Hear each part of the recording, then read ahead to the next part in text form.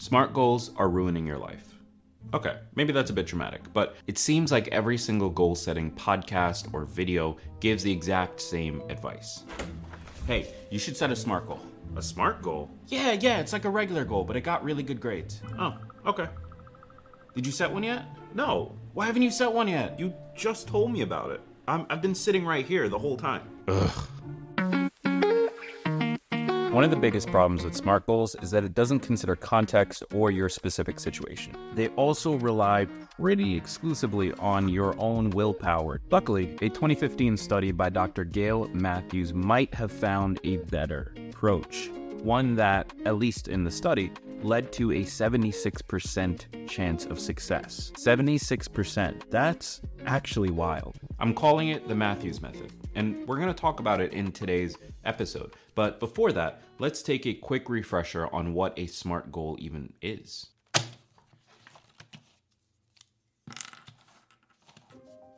The S is for specific. Your goal needs to be something tangible and specific enough that you can actually explain it to another person. Measurable. Your goal needs to be something that you can turn into some kind of metric to keep track of whether or not you've succeeded at the goal. The A is for actionable. It needs to be something that helps you break it down into specific action steps that you can take to move towards the goal. The R is for realistic. It should be something that is actually possible, something that you could theoretically achieve. And the T is for timed.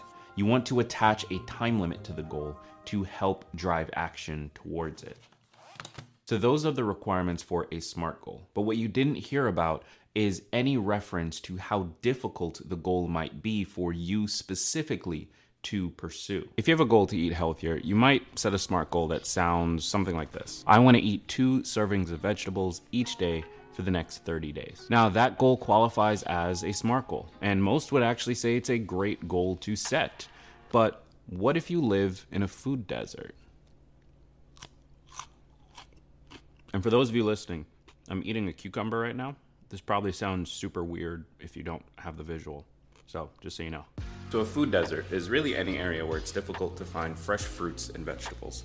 And no vegetables kind of makes us sad. How are you gonna eat 2 servings of vegetables per day if you can't buy any vegetables? Now, you might look at the realistic part of the SMART goal and say something like, but Greg, if they live in a food desert, then it's not a SMART goal. This isn't realistic for them. But that's where it gets messy, because it technically is realistic. It's just difficult. The person who sets this specific goal, they're able to travel to another area in order to get fresh fruits and vegetables. It's possible for them to do that. In fact, depending on where they live, they might even be able to stop on the way home instead of waiting till they get back to their neighborhood. The goal is realistic. It's a perfect example of a SMART goal. But when you actually take it and put it into the context of a specific individual's life, there is a very high likelihood that they're going to fail at that goal. Because when you have a goal that doesn't consider the level of difficulty for the individual,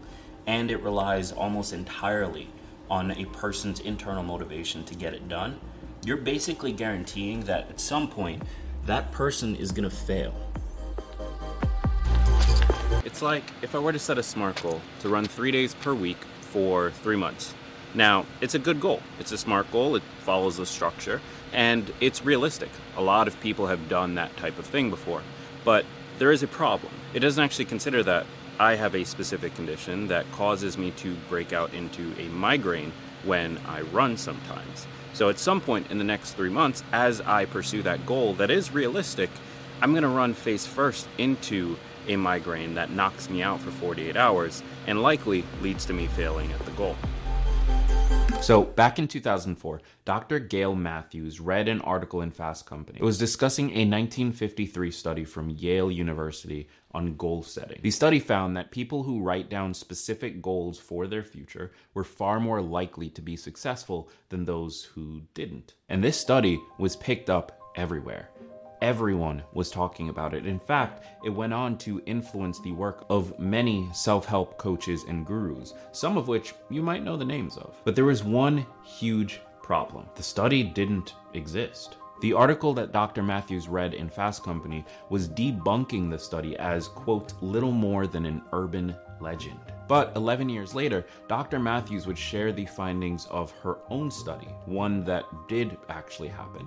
And it actually reinforced a lot of what was in that original Yale study. Dr. Matthews recruited 267 people for the study, and they were broken up into 5 groups. Each group required increased amounts of effort around how they actually set goals, ranging from, in group 1, just think about it, all the way to group 5, where they had to think about it, write it down, identify specific actions that they could take, share those actions with a friend, and then meet with that friend once a week. Members of Group 5 had a greater than 70% chance to make significant progress towards or succeed at their goals. Compare that to Group 1, which had just a 35% chance. I am absolutely floored by this number. So here's the process that I'm calling the Matthews method.